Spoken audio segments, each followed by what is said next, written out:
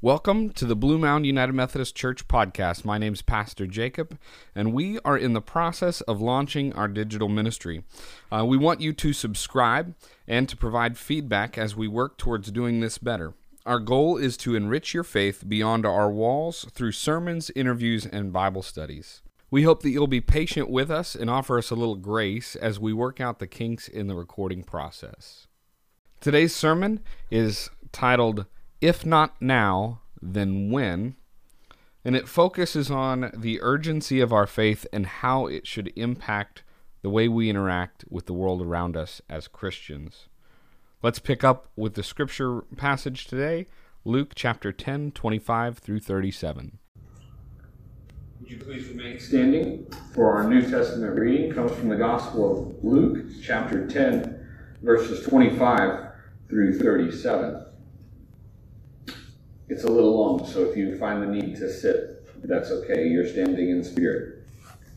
Just then a lawyer stood up to test Jesus. "Teacher," he said, "what must I do to inherit eternal life?" He said to him, "What is written in the law? What do you read there?" He answered, "You shall love the Lord your God with all your heart, with all your soul, and with all your strength, and with all your mind, and your neighbor as yourself." And he said to him, "You have given the right answer. Do this, and you will live." But wanting to justify himself, he asked Jesus, "And who is my neighbor?" Jesus replied, "A man was going down from Jerusalem to Jericho, and fell into the hands of robbers, who stripped him, beat him, and went away, leaving him half dead.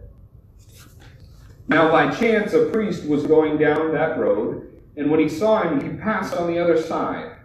So likewise a Levite, when he came to the place and saw him, he passed on the other side. But a Samaritan, while traveling, came near him, and when he saw him, he was moved with pity. He went to him and bandaged his wounds, having poured oil and wine on them. Then he put on his own animal and brought him to an inn and took care of him. The next day he took out 2 denarii, gave them to the innkeeper, and said, 'Take care of him, and when I come back, I will repay you whatever more you spend.' Which of these 3 do you think was a neighbor to the man who fell into the hands of robbers?" He said, "The one who showed mercy on him." Jesus said to him, "Go and do likewise." The word of God for the people of God.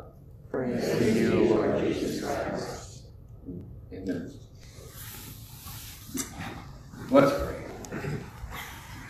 God, we give you thanks that your scripture comes to us forward through the ages, that speaks to us in a way that is relevant now as it was back in Jesus' time.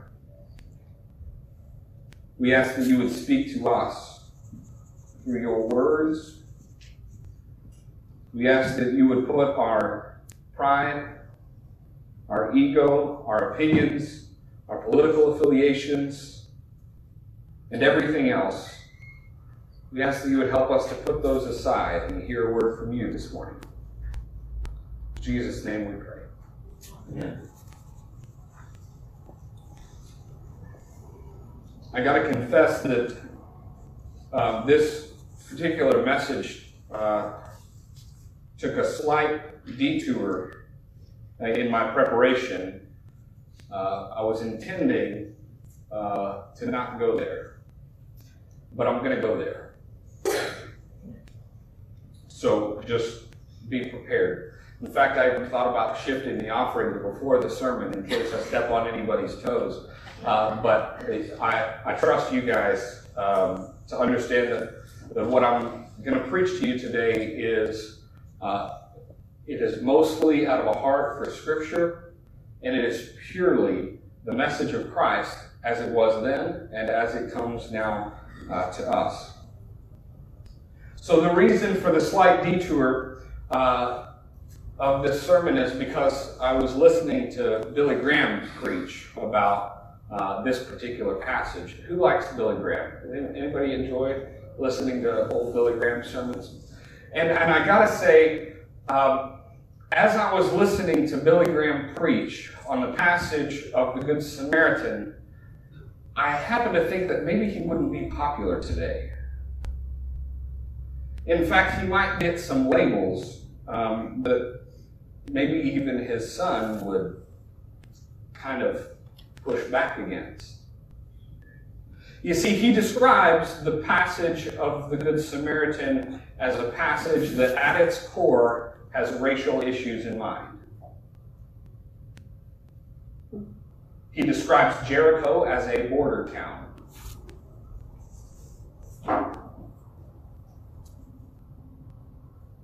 And he calls us to live a life committed to being different, to putting God's concerns first in our lives and not our own. And as I was preparing this sermon, I was thinking, there's really no reason for me to even mention the things that are going on near the U.S.-Mexico border these days, because let's be honest, what difference can we really make other than maybe upsetting a few people? But see, the title still fits.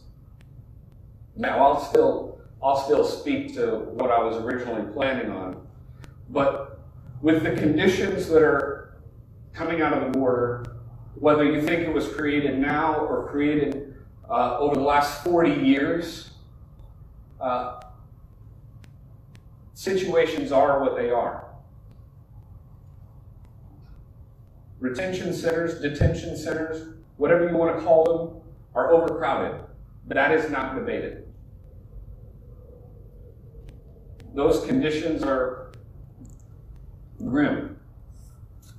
Now, whether you want to argue about how people got there or not, that to me is not the primary concern. Because Jesus, see here, he was speaking to a lawyer, which actually could also be translated as a teacher of the law. The law being those first 5 books in your Old Testament. He asks him, "Who's my neighbor?" And Jesus decides to tell a story that not only involves one of those particular towns and a deplorable condition there, where somebody was beaten, stripped of his clothes, and robbed, and left for dead. If it weren't just for that gruesome detail from Scripture, even that might have been able to be swallowed by the particular crowd gathered there that day. But then he goes further and he says the priest came by and didn't do anything about it. And then he goes further and he says a Levite came by and he didn't do anything about it. It's an interesting distinction. The priest, it says, passed by. The Levite saw him and passed by. Now, I don't know why one is indicated that he saw him and one is indicated that he didn't. But either way, they both passed by. And they both had wonderful excuses having to do with the rules and ritual cleanliness. And there's plenty to say about rules and following rules. And this rule follower, this lawyer, this teacher of the law is asking Jesus, "Who is my neighbor?" And so then Jesus brings race into it again, and he says a Samaritan came by. Now, Samaritans weren't necessarily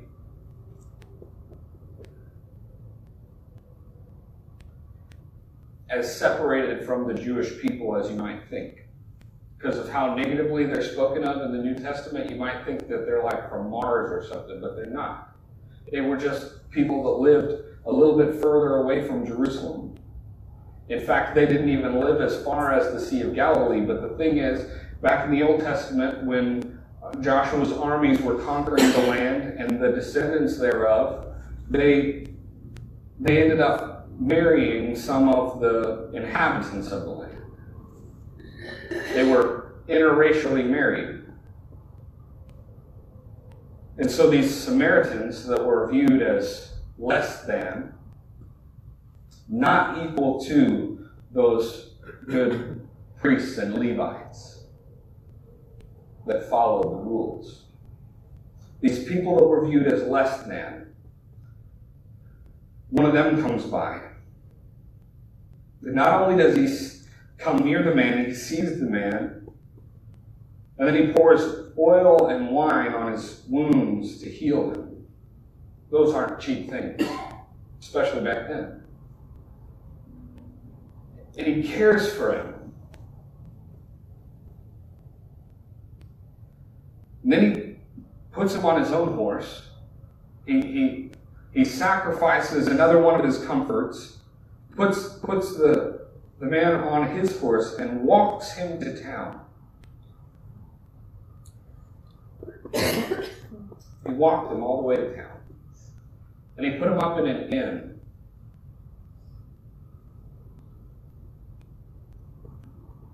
He gave his own money to make sure that the man was cared for until he recovered and could go on his way. And that's who Jesus lifts up as the neighbor. He doesn't even have to say it explicitly. He asked the question back to the lawyer. He said, now which of these three was a neighbor to the man? And the man couldn't even bear to say it was the Samaritan. He had to say it was the one who showed him mercy.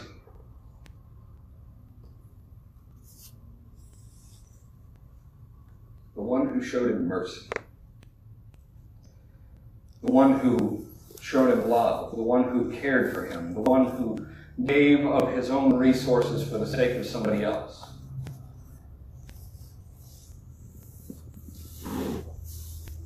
You see, these tensions, these difficulties, you gotta follow the rules, arguments have been around literally since Jesus. And Jesus' words back to that tie it, how we show mercy to others, directly to those great commandments of love God with all your heart, soul, mind, and strength, and love your neighbor as yourself. And so I have to ask, why isn't it changing? When are people of faith, people who follow Jesus, going to behave differently? You see, because I've also recently learned that 60% of all corporate changes fail. Anytime a body of people comes together and tries to change what they're doing, more than 60% of the time, they fail. And I understand that this is from the teachings of Brigida Thomas, who is a change management specialist. One of the primary reasons that they fail is urgency. They lack a sense of urgency. Often when businesses are doing well, when your life is going well, when my life is going well, we might think that we ought to make a change. We might think, oh, I need to get in better shape. Oh, I need to quit smoking. Oh, I need to stop eating Oreos all the time. Whatever it is for you, whatever change that you have wanted to make, and how difficult those changes are for you, those changes often happen not just because we decide to. They happen, she says, we don't change until something hits us in the face. You don't start treating your loved one with the love that they deserve until they're saying goodbye. You don't start thinking about what you really want to do in life until the boss says you're fired. You see, urgency is something that is so important to change both personally and organizationally. When things become urgent, change happens. And so what will it take?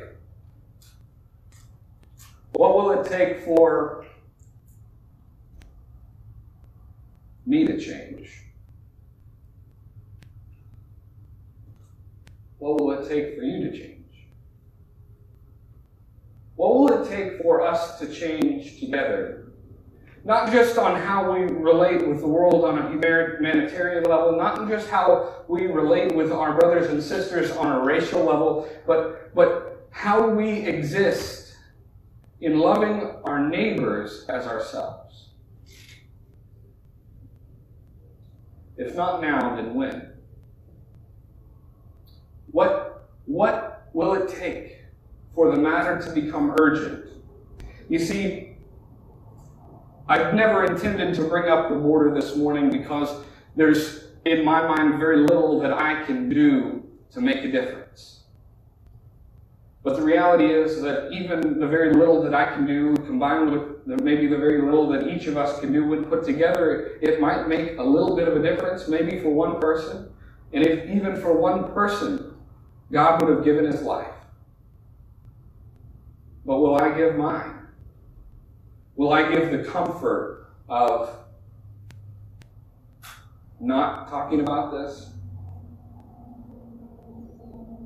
But even more, there are some things that we can have a much greater impact on. We have new neighbors moving to Denton County every single day. Those new neighbors all need a faith home. It will make a real and practical difference in their lives. Just this month, or almost this month, next month, August 2nd, Denton ISD will be doing a new teacher orientation for the new teachers in Denton ISD. There are over 400 of them. 400 new teachers. That means 400 new families. 400 new classrooms, maybe, of people that can be impacted by having a faith home, by having a place that can bring Scripture to light in their life, by a community of people that can come alongside them in difficult times of health and finances, and maybe even family situations. There are so many benefits that you and I all have experienced in being a part of a church home.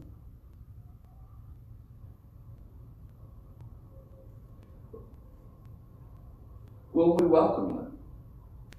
How will we welcome them? Are we going out of our way like the Samaritan did to welcome them? To say that you have a place here. I'm going to yield my donkey for you. I'm going to give my denarii for you. I'm going to go out of my way to make sure that you have exceedingly far above anything you can ask or imagine. Because that's what God does for me, and that's what God invites me to do for you. You see, when it comes to us as Blue Mountain United Methodist Church, we might not be able to change governmental policies by ourselves. We might not be able to change horrid living conditions in Latin America that are causing people to flee our direction. Maybe we can. Maybe we can sponsor a church in Honduras. Our annual conference has a missionary relationship with the Honduras annual conference. We could sponsor a church in Honduras and maybe change things for a family there. There are little things that we can do. But even more than that, we can make a practical difference for people who are moving to the area. By welcoming them, by providing a space for them to feel at home, even when their home may feel broken. That's what the church was for me. It's really...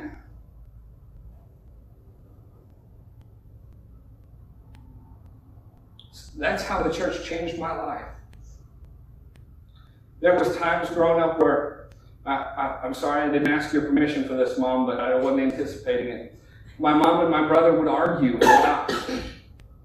I didn't have a dad at home, and I didn't like being there while they were arguing, so where did I go?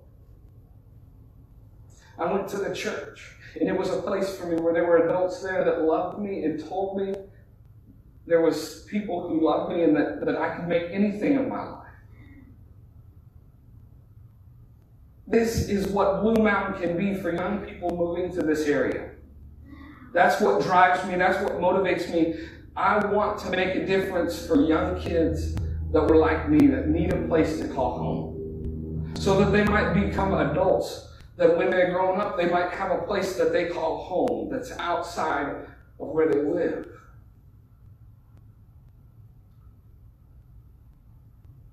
There are more than 400 new teachers being oriented to Denton ISD on August 2nd.